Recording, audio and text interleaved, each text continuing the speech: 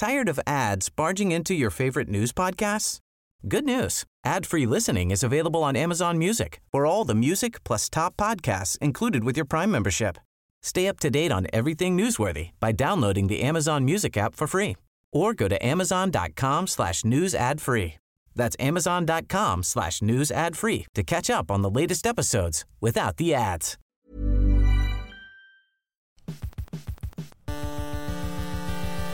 UK Tech Weekly Podcast. What a week it's been for tech news, with proper juicy investigative journalism, ocean-based online group pirating, and nostalgic celluloid remembering. It could only happen on the UK Tech Weekly. Here we go. To throw an estimate at it, we've all been on Facebook for about a decade. In that time, I shared my data with 81 third-party apps, Dom with 91, Scott with 35, and Lewis with 326. That means that the four of us gave 533 third-party apps our data over 10 years. Imagine how many privacy-averse Lewises there are in the world, and the Cambridge Analytica scandal comes into perspective. The news, though, is that a company harvested data from around 50 million Facebook profiles and then used this data to influence existing political bias, in this case of the Brexit vote and 2016 US election. But Scott, CA's reach goes further than that, though, and Facebook seems complicit in this involvement. It does. I mean, this is probably the biggest tech story of the year in terms of reach. I mean, Channel 4 News, The Observer, and The New York Times were the kind of main players in terms of breaking this news, but it's really got such a wide-ranging impact in terms of the fact that sort of everyone uses Facebook.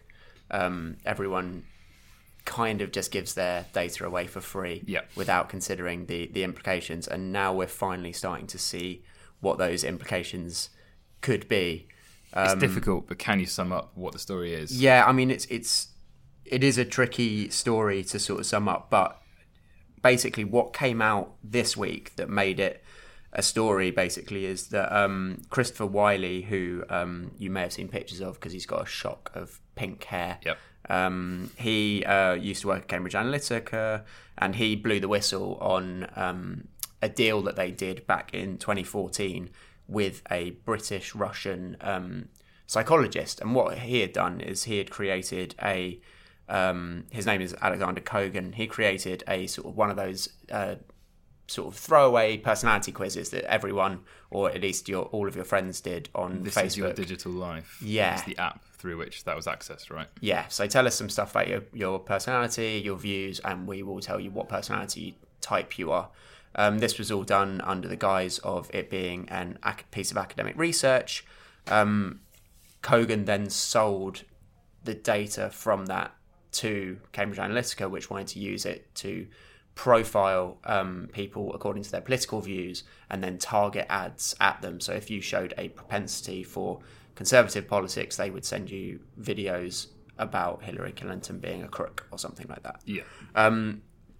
The main issue here in terms of Facebook's complicity is that they kind of allowed this to happen because their rules for developers back in 2014 was that if someone takes a personality test like that, of which about 300,000 people did, they then gave permission for you to access all of their friends' data as well. If their friends' privacy settings were open, which many people which they were by default. Yes. Which means that those 360,000 people that were surveyed ended up creating a cache of 50 million Facebook profiles. Yeah. For which Cambridge Analytica could then start to target political ads. They did this for the Ted Cruz campaign, and then they were very closely linked with the President Trump campaign. Steve Bannon was on the board of Cambridge Analytica. He was Trump's White House advisor. And then it's also been linked but not proven that Cambridge Analytica provided service to the Leave.eu campaign ahead of the Brexit vote. So really sort of wide-ranging impact in terms of those two elections winning. You definitely, I mean, the CEO of Cambridge Analytica, I think, is on the record bragging about basically winning Trump the election. But I think we can count that out as sort of bragging. Yes. But it definitely had an impact. And people are angry. People are really upset that their data has been used in this way without their implicit permission to create political outcomes that they might not agree with. Yeah, so the argument here is that, first of all, to prove that this is actually illegal is a little bit of a paper trail, isn't it? Because the research itself was done for free by Alexander Kogan under the guise of academic research. Yeah. But then it's his selling of that information to a third party, which is dubious. Yeah, so the way Facebook frame it is it's a breach of trust. Okay. And that's what it is. I mean, it's kind of a loophole because they didn't technically do anything illegal, but what they did do is unethical because the research was done under the guise of it being sort of academic research, but then they sold that for political gain, which is certainly a grey area. And Facebook claimed that they had ordered Cambridge Analytica to delete the data. Yes. But Christopher Wiley claims that the only way that they checked this was done was by getting him to fill in a form. Yeah, he called it a tick. He actually called it a tick box exercise. Yeah. They did threaten to send in forensic auditors, but then they were apparently satisfied by Wiley's assertion that they had deleted all the data. Box ticking. Sort of, fast forward 4 years, and now that this scandal has been broken to the public, Facebook are now freaking out, and they actually sent in some auditors to double check that all the data has now been deleted so that it can't be used again. But that kind of feels a little bit like shutting the barn door after the horse is bolted. Is that the phrase? Yeah, I think that works.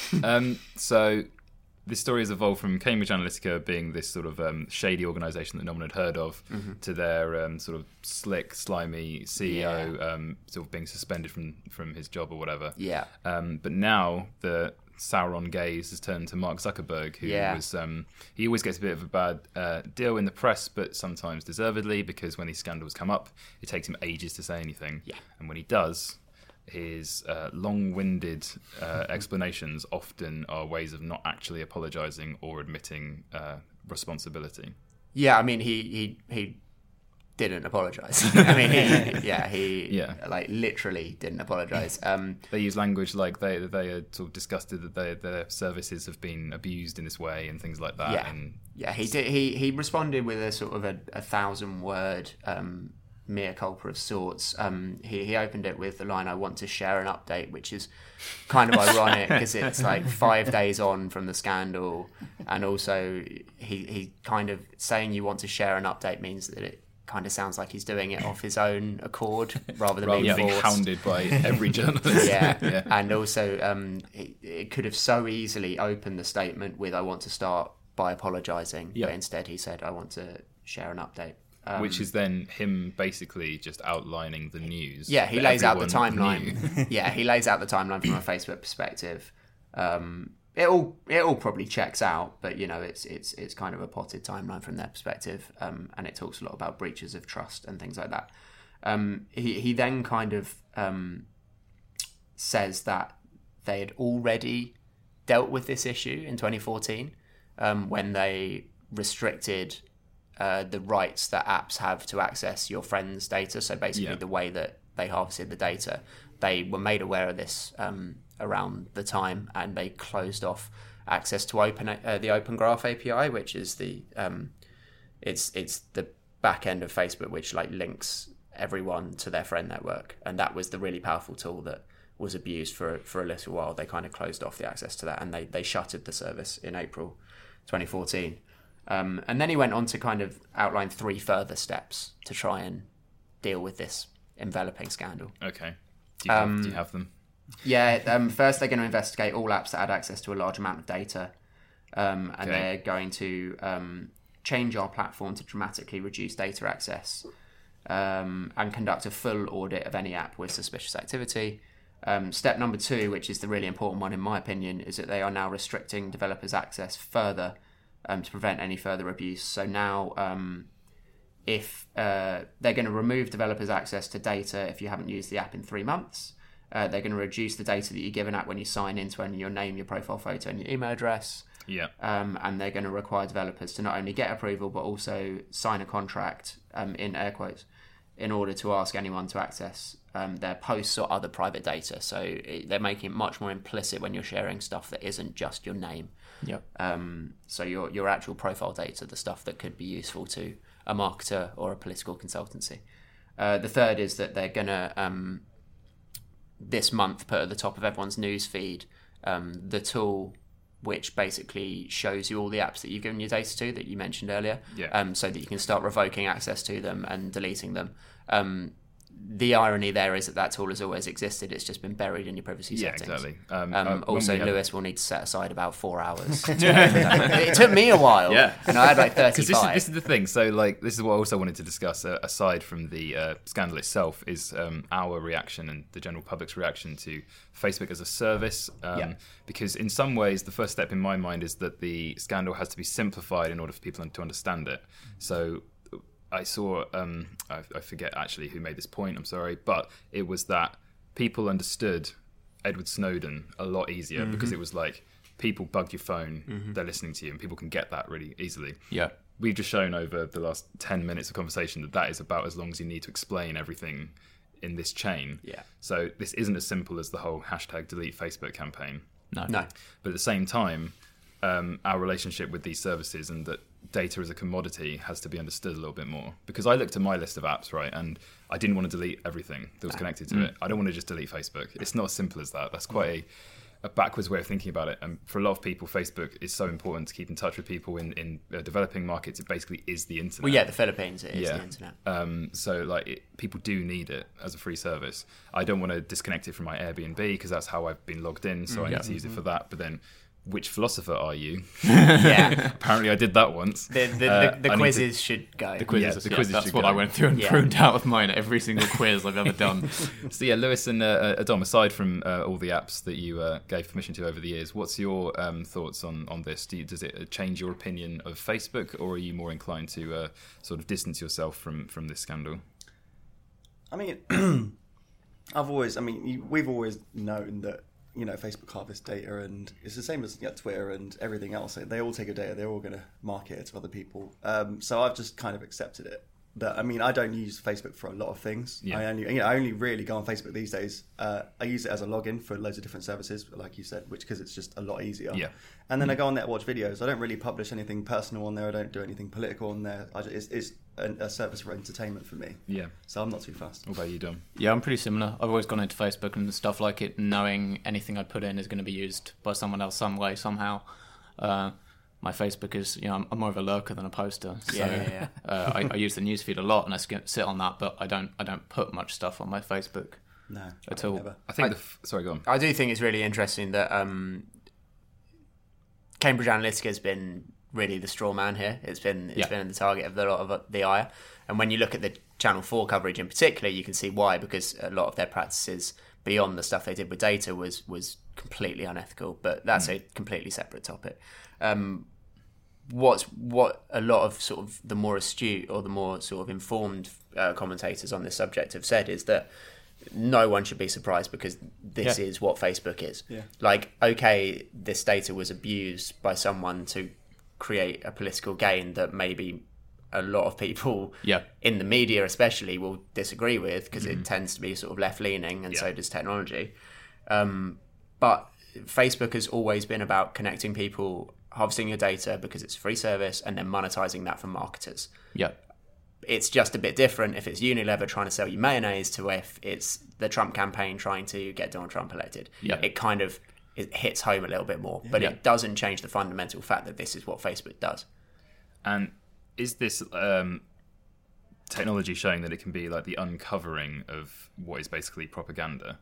Because, I mean, every political campaign has had its own propaganda in the past. It's just that if it's a marketing agency coming up with a decent poster, then that's just the simple thing. You've been swayed by that idea. Whereas this traceable seems more invasive, because it is, without our knowledge, taken kind of sort of data facts about us and used it against us in a way that is actually probably legal. In some instances. Is that why people have a problem with it? Well, at the end of the day, the Obama campaign was extremely social media savvy.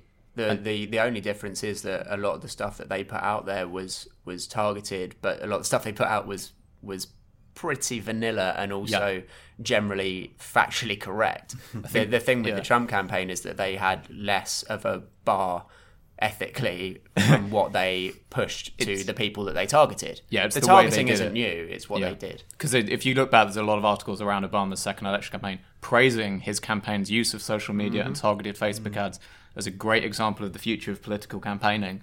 And a lot of the same publications that are now, you know, slamming Donald Trump's campaign for doing the same thing were praising Obama for it, but it's sort of a different tone. The Obama stuff was about trying to mobilize people to vote in areas where maybe they wouldn't. The Trump campaign was often about mobilizing people not to vote because they didn't want those people to vote Clinton or for one of Trump's Republican rivals. Or it was encouraging people to vote for minority candidates who would sort of detract from the main things. It was a more sort of negative tone to the way they push things, whereas the Obama sort of usage was more sort of, do vote for the person you want to vote for, but vote for a Democrat. Yeah. The Trump was sort of more just trying to... It feels more artificial way of skewing it, trying to push people away from the way they might be inclined to vote. Yeah. The other interesting thing with this whole scandal is the Facebook response, obviously. It took Zuckerberg 5 days to respond, despite lots of calls to this. I do find it interesting that Sheryl Sandberg doesn't ever get sort of any flack around this. It's always Zuckerberg, but that's by the by. This finally hit Facebook where it hurts. You know, it wiped about 24 billion off their market cap overnight when the scandal sort of hit. Yeah. The stock price plummeted. So they kind of had to respond because this is fundamentally a trust issue, and if people don't trust the service, they're not going to use it anymore. Yeah. Hence, bottom line. So that really has forced their hand to respond. But what a lot of the coverage Wired have been doing recently, Nick Thompson's been sort of embedded with Facebook for 3 years now, I think. The interesting thing is how Zuckerberg has gone from being extremely, maybe naive is the right word, but extremely, mission-driven, community is a good thing, without thinking about what the impact of that might be. And he finally now seems a little bit chastened. He seems like he's finally starting to see the power of what he's built to be used for bad rather than for good. And that kind of taking that veneer of sort of utopianism off of Zuckerberg might, in the long term, be a better thing, because he might be a little bit more of a realist leader. Yeah, hopefully. What can the company really do, though, aside from assure us that they're policing these data streams easier? Or is it that we're more tuned into the actual problem and that most people just will be like, oh, it's fine? Or people who don't mind that they've been influenced by this kind of thing, or that they just see Facebook as a tool that is free and they don't really mind? Yeah, Facebook just need to ensure that this sort of thing doesn't happen again. But the problem is it's already happened, and there's probably going to be more cases of this sort of thing coming to light. But they'll be in the past, because Facebook have kind of put Band-Aids on a lot of those sort of wounds now. I personally think they'll be fine. Yeah. I think that this is an outcry, and it has wiped off some of their value. But I think in terms of the way people use Facebook, it's not really going to change too much long term. Thank you. Is there anything else, anyway, if you want to add to this quite big story before we move on? Good. Facebook or Face Crook? Face Crook. They've always monetized people's data. That's what they do. Yeah, definitely Face Crook. Yeah, Face Crook. But we're still logged in. Yeah. Okay. Coming up, some more light-hearted banter about pirates. Nothing like a platform-exclusive seafaring adventure to get the juices flowing. Sea of Thieves is Xbox's latest online pursuit of gaming ecstasy. So, I'm going to stop pretending I know anything about it. But Lewis, you reviewed it. So why is it a big deal? It's just different to what's on the market at the moment, because... Okay, let me just explain the concept. Yeah. It's a game. Yeah, it's a game. First things first, you're not a real pirate. You start off and you choose between two ships. You have a small ship or a large ship. Obviously pick the large ship. Obviously pick the large ship, because you just want to destroy everything. And then you choose whether you want to do it by yourself, which is absolutely boring. Nobody should ever do that. Do not buy the game if you want to play it by yourself. Okay. Or you can play with people online. You can invite your friends and play with them, or you can get randomly... you go through the matchmaking process and you get paired with random people online, which can obviously go one of two ways. It can go really well, or it can go absolutely terribly. And I've had experiences of both in the last few days. It sounds like you got paired with a bit of a Leroy Jenkins the other day. Explain. Is what, Leroy Jenkins or the story? Maybe both. Do you know the Leroy Jenkins reference? It's from World of Warcraft back in the day. God, way back when. Yeah. That's the kind of the issue, or not the issue. The positive with Sea of Thieves is that it's basically unscripted. The entire thing is unscripted. You go in and you do what the hell you want. There's a bunch of voyages, which are essentially missions, and they're different types of missions that you can undertake. Okay. And they kind of range between killing skeletons, because Obviously, that's a part of any pirate Gonna game. And then you got one that that focuses on merchants. So you'll be kind of sourcing items and taking them to other places. A bit boring for me. But my favourite I'd love one, that. I'd just sail around. just sail around the really seven seas. chill. Like an Amazon delivery boy. But the best one is the gold hoarders, because this Okay. this kind of gives you the perfect pirate experience, because it gives you treasure maps, and you get a picture of an island, you get a little X on the island, and then from there you have to go to your ship, take a look at the entire map of the entire world, find the island, and then work your way to it. Okay. Dig, and then once you get there, you have to dig up the treasure. You have to find that exact spot and dig up the treasure. Now, so it can either come in the form of a map with an X on it, or my favourite one is riddles. Okay. So they'll tell you the name of the island, you'll get to the island, and then the rest of the riddle will reveal itself. And then you'll have to go and find something and then walk a certain number of paces in a certain direction and do something else. And then you'll find the chest. With a team. With a team, Okay. yes. This is the big thing, is that communication is key in Sea of Thieves. How do you do that with headsets? With and such? headsets, yeah. So if you don't have a headset, if you don't have a headset, they do have text replies and stuff that you can use from the controller, but they're not very good. Okay. It's much better with the headset, because you can, if you're the captain, you can be steering the ship, you can be barking out orders, telling them to adjust the sails, reload the cannons, all that kind of stuff, because you have to do everything on your ship yourself. Okay, otherwise it just won't sail Otherwise, anywhere. nothing will happen. You have to, you'll have to lower the sails, you'll have to adjust bob the around. angle. Yeah, essentially. It took me ages to work out how to actually sail, because I jumped on the ship and raised the anchor, and I was like, this isn't very fast. And I looked up and realised all the sails were up. So yeah. Right. When you run your ship, you have to kind of run it as you would in real life. So you have your captain, you'll have someone in the map room downstairs looking at the map and your location and giving you directions, because there's no on-screen map or anything like that in Sea of Thieves. Right. You have to rely a lot on communication. So your character has to actually go and look at a physical map. You're sort of looking over your character's shoulder as Yeah. they look at a map. And the same when you're going around in the island, your character just pulls out a map. Yeah. And you try and look at the You map. try and work out. So you actually have some people like peering over each other's shoulder. One character can gets the show map it to out them. and someone else like goes and looks at it, and That's quite that kind of interesting. thing. Yeah, because you can Okay. flip the maps and stuff, and you show it to your teammates Yeah. so they can have a look without having to get it out themselves. Okay, yeah. But so that's all fun and good when you're just sailing around and looking for treasure and stuff. But it really comes into its own when you start battling other ships, because you're not alone in Sea of Thieves on your ship. There are many, or not many other ships. So I don't know the official number. There's not. No, it hasn't been announced. But I think there must be about 5 ships per server, which doesn't sound like a lot. But when there's 4 people on each one, it kind of starts adding up. And you don't want too much, because you never get anything done. No. So are those Chaos. people looking for the same treasure as you? So you have to fight them? It kind of ranges. They might not be on the exact same quest as you, Right. but there are kind of world events in the game where everyone can join in. They don't have to. You can work together, or you can just fight it out, and then the winner gets to go onto the event. Okay. So these events come in the form. The one that people can join are like fortresses. So you storm fortresses full of skeletons, and this is indicated by a massive skull cloud that appears in the sky at a random time, and everyone in the map can see that. Everyone goes towards it, and then you can talk to people and see if you want to work together or not. But people don't usually want to work together. As soon as you see another ship, chances are you're going to get fired at, and that's when it gets really interesting, because then you've still got to run the ship, you've still got to do the sails, you've still got to do the angles, you've got to do the steering, but you've also got to then fire the cannons, go downstairs under deck, get more cannons to reload it all, and then once you get hit, you'll get holes in your ship, which will then your ship will slowly sink. So then once that happens, you have to go down under deck and then start boarding up all the holes, getting a bucket, scooping out all the water and stuff while you're still fighting this other ship. So it just becomes there's a lot going on. Quite Communication immersive, is key, and you just the battles don't really last very long. A lot of the time, there's usually one clear winner. But it's so much fun. And the best part is that you can put yourself in a cannon and then fire yourself onto the enemy ship and then just kill them from there. Oh, that's absolutely brilliant. That's class. Surprise! So has this game been a long time coming? And am I right in thinking this is a Rare game? It is a Rare game, yeah. But the sort of new breed Rare, which is now owned by Microsoft. What else to Rare, mate? So historically, they were the big SNES and N64 studio who made stuff with Nintendo. So they made GoldenEye. Yeah. But they also made things like the Banjo-Kazooie games. Oh, nice. Perfect Dark, Jet Force Gemini, Killer Instinct. So a lot of the biggest SNES and N64 games that weren't made by Nintendo themselves were made by Rare, and they worked with a lot of Nintendo licenses.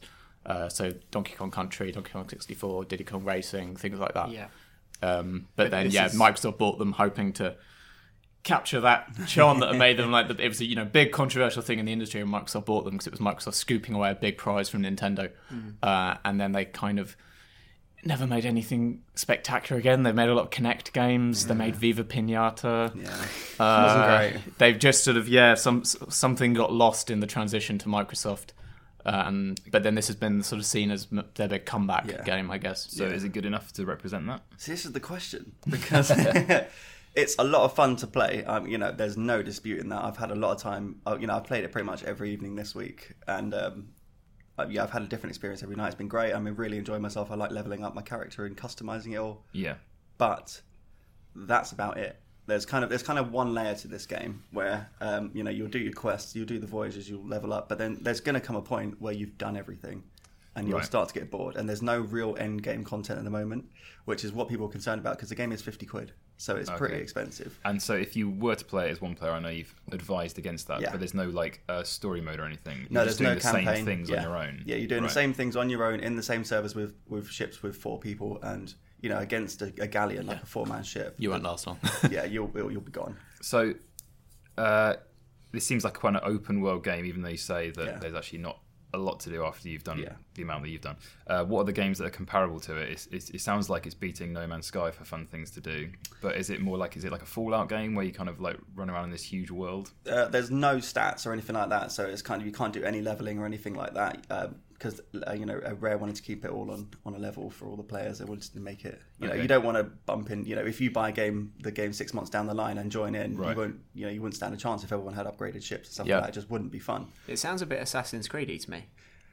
Yeah, kind of, a little bit actually. It's a hard one to compare. It's kind of its own thing. Yeah, it's got bits of other.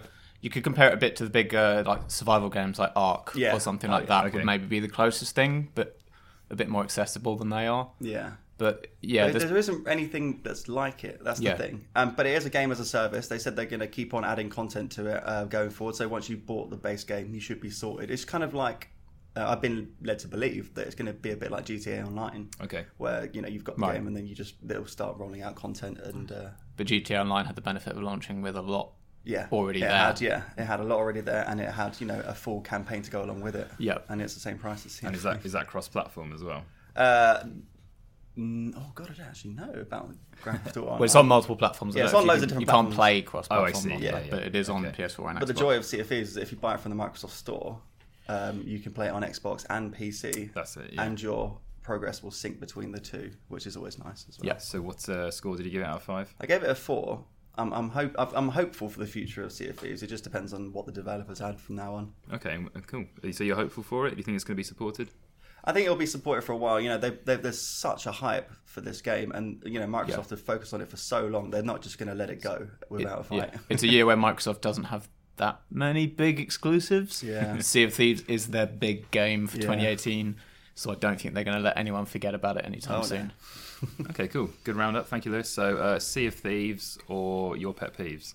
I'll go Sea of Thieves for now. Cool. What do you think, guys? Yeah, Sea of Thieves. I haven't played it properly yet, but I'm really keen to. Yeah, I will never get to play it, but it sounds sick. Okay, cool. We're thinking good for pirating, so we will be back after this to do some hardcore remembering things.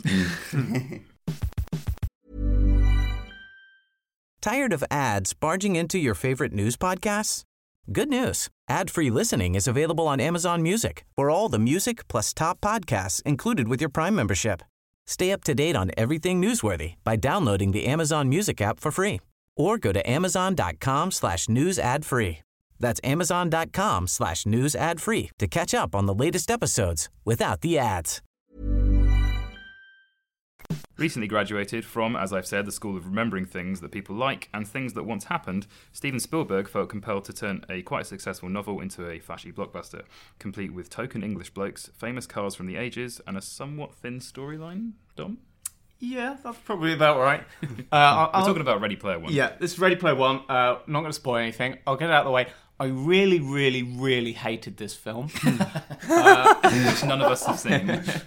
That hasn't been the universal reaction of a lot of other critics, so take it with a pinch of salt. But I sat through most of the 2-hour running time, sort of mouth agape in horror and dismay. Right. Sometimes that can be fun. Yeah, I enjoyed watching it in the sense that I enjoyed how much I hated it. So yeah, this is based on a novel from 2011, I think, by a guy called Ernest Cline, who also co-wrote the screenplay, which is always a bad sign as far as I'm concerned. Right. It's like the 50 Shades franchise. The novelist got involved with the screenplay and apparently sort of tanked that production from within. Right. I don't know how much input he had here. It's also co-written by Zach Penn, who's a very established blockbuster screenwriter of mixed track record. Yeah, well, if Stephen King had been allowed to co-pen The Shining, it would have been a very different movie. Yes. And it would have been a way worse movie. Yeah, very much so. So it's sci-fi. It's set in 2045, I think, basically in a sort of dystopian world. There's sort of passing mention to the corn syrup droughts and the bandwidth riots as the things that triggered the end of the world. And basically, now everything's a bit rubbish. The world's pretty grim and grey and horrid, but most people are fine with that because they live in a VR world called the Oasis, which was invented by a guy called James Halliday, played by Mark Rylance, who sort of played as a sort of mix between Mark Zuckerberg and Palmer Luckey and the dude from The Big Lebowski. Okay. Doesn't sound great. It's an odd part. Mark Rylance has a lot of fun with him and makes him more sort of tragic and heartfelt than I would have expected. So the idea is he created this huge world, this VR construct that basically is the dominant platform for everything. It's a game, it's a social network, it's just where, so the opening of the film just shows someone going through and everyone you see is in a VR headset. Just everyone in their house is in VR. Right. And they're all in the same shared world. The film picks up 5 years after this guy's death, and when he died, he made an announcement that he'd left 3 Easter eggs in the game, and whoever could find all 3 would inherit the entire company. Right. So that's like being told you got the chance to inherit Facebook. It's absolutely massive. The idea is 5 years on, no one's even found the first one yet. They know it's at the end of a race, like a car race, and that's it. And so it picks up there with a guy played by a guy called Wade Watts, played by Ty Sheridan, who is fine. He's there. He's on the film. He's way too handsome for the role. Yeah, the character in the book is like meant to be like a geeky, like computer nerdy guy. Yeah, right. I haven't read the book, I should say. But yeah, he's there. He's a very generic, likable Steven Spielberg lead. He's good at doing that face aghast in wonder. Looking up in amazement at things that every Spielberg lead has to be able to do. And yeah, so he's a down on his luck guy who basically wants to win the Easter eggs just because he wants the money. He's in poverty and he wants the chance to get this multi-billion-dollar company. And from there we go, and it's him sort of with his online friends, and they're going and doing this race. And sort of the race takes place about 10 minutes in, and it really sets the tone for the film. So it's in this VR world. He turns up. We've had this setup of what happens. He turns up, spawns his car in the race, and guess what? It's the DeLorean from Back to the Future. Right. Someone pulls in next to him, and they're on a motorbike. And it's not just enough to see this motorbike, and you maybe see it and think, I know what that is. A character has to make a point of saying, that's the motorbike that Kanata rides in Akira. Yeah. And you go, okay, so if I'd gotten that reference, I'd just be annoyed you've told me. Yeah. If I didn't get that reference, you telling me where it's from doesn't help because I clearly didn't get the reference. Yeah. Right. And it's that kind of thing. But that's what the book is. So you haven't read the book, but the book is just reference after reference after reference to pop culture. Yeah. And there are certain passages which are just exhaustive lists of things. Yeah. Right. And that's what the vibe. Yeah. Did you enjoy the book? The book's fine. Like the book's fine. It's quite fun. It's a bit of a page turner. It's at times that's when it's at its worst, is when he's just rattling off pop culture. Yeah. References and stuff. But it's okay. It's very popular. Yeah, and this is the same kind of thing. It's fun. It's Spielberg doing a fun blockbuster, and the action sequences are nicely put together. Spielberg has always known how to do that. Like this race is great fun. It's a load of cars. It's all CGI, obviously. They're all going through this huge New York streets race, and then suddenly the T-Rex from Jurassic Park bursts out and starts attacking some of them. And they keep going, and then King Kong turns up, and there's a Batmobile, and there's all this kind of stuff, and it's thing after thing after thing turns up. Spielberg knows how to string this together in a way that is entertaining to watch. It is a lot of fun, and it looks great. But there's a sort of shallowness to it. That's all you get. So you're clearly not the audience for this film. Who might be? The thing is, Dom I am Dom the is the audience. audience. I Yeah. love Honestly. all this stuff. I love you- everything it references. I picked up loads of them. I sit there going, I know that, I know that, I know that. But I hate that my film watching experience has been reduced to. Right, I yeah. know that. I know It's that. I know almost like we are the generation for it in terms of like the references are for our generation or Yeah. maybe the generation Maybe before. older than us. Yeah.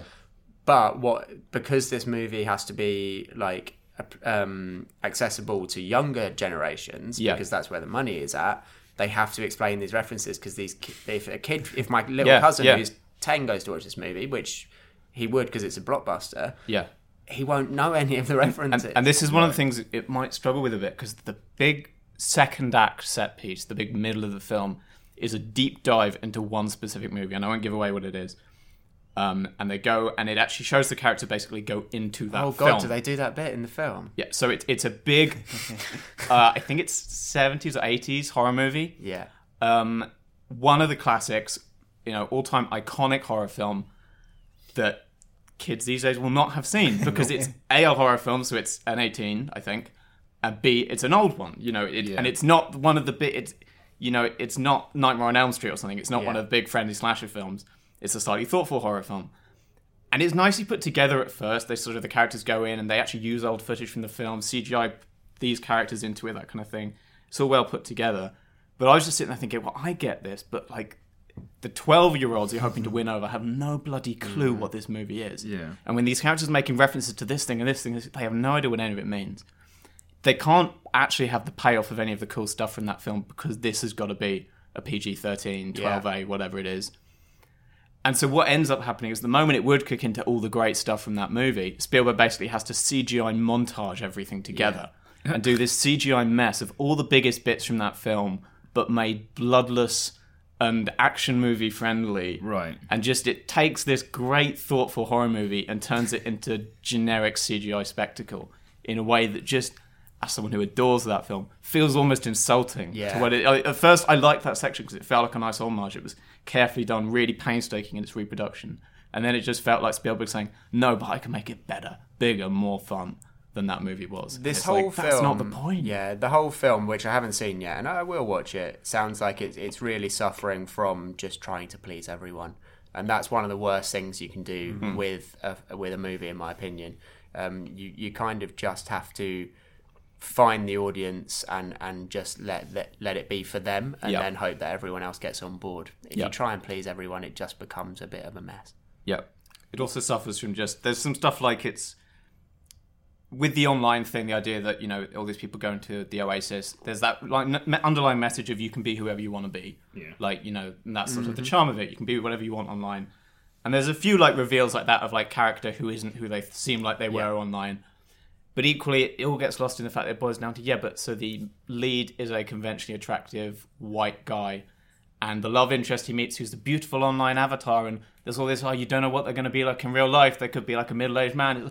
No, it's a really conventionally attractive, beautiful white like girl about his same age who happens to live in the same city if he's around the corner, and they fall in love. And okay. So you're basically saying, having seen the incredibly woke Black Panther, Yes, this is not that. To its detriment. Yeah. There's some great people of color actors and actresses in it, but one of them only appears in Avatar form, I think. Letitia Wright. Letitia Wright is, I'm tempted to say not in this film.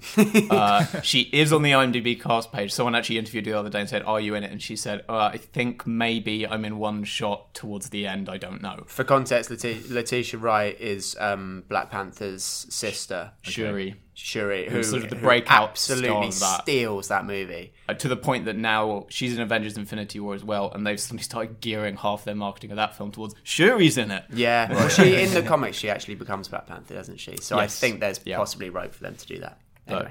But so there's. It's funny, if you go on the IMDb page, she's maybe listed the second or third cast member for Ready Player One right now, because of IMDb sorts them by their star meter rating or whatever it is. But yeah, she's not. Don't go see it because you think Letitia Wright's in it. Okay. And it's got the girl from Master of None? Master of None. Yes. She's got a big part. I can't remember her name right now. She's off the top of my head. killing it this year. She seems to be doing really well this year. And she's one of the core cast members.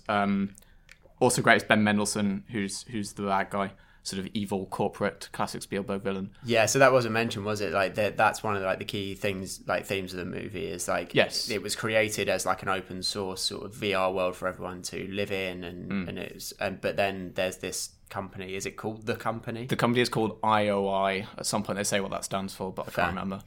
Who they basically want to win the competition so that they can corporately own it and monetize it. So there's a fun sort of knowingly over the top bit where Ben Mendelsohn's villain sort of says, we've projected that once we have this, we'll be able to fill 80% of Oasis users' visible space with ads before triggering seizures.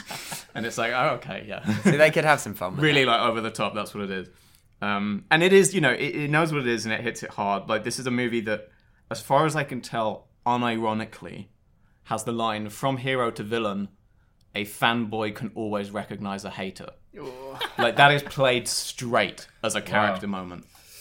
That's the kind of level this is on. And if you're fine with that, if you just think that, yeah, that sounds fun, and the Iron Giant is going to fight some other, I won't spoil what, at the end, and huge robots from many franchises will mash off against each other in the big fight, and then the Teenage Mutant Ninja Turtles will be there, and this must have cost. Halo guys will turn up. This film must have cost an absolute fortune, not only because of the actors and Spielberg and all the CGI, but also the rights for everything. And for so many of them with throwaway things, like there's one bit, there's bits where it just rattles through 5-6 references over the space of 30 seconds, all of which are on screen for a few seconds, but each of which has to be like, it's funny when you watch the credits at the end, it is the with thanks to, and there's like 3 screens worth of corporations listed with thanks to. This movie's gone through a really interesting cycle in terms of sort of public opinion, because like when it was announced, and I think Spielberg's been trying to make this movie for a long time, for a number of years. He's had the rights to it for a long time.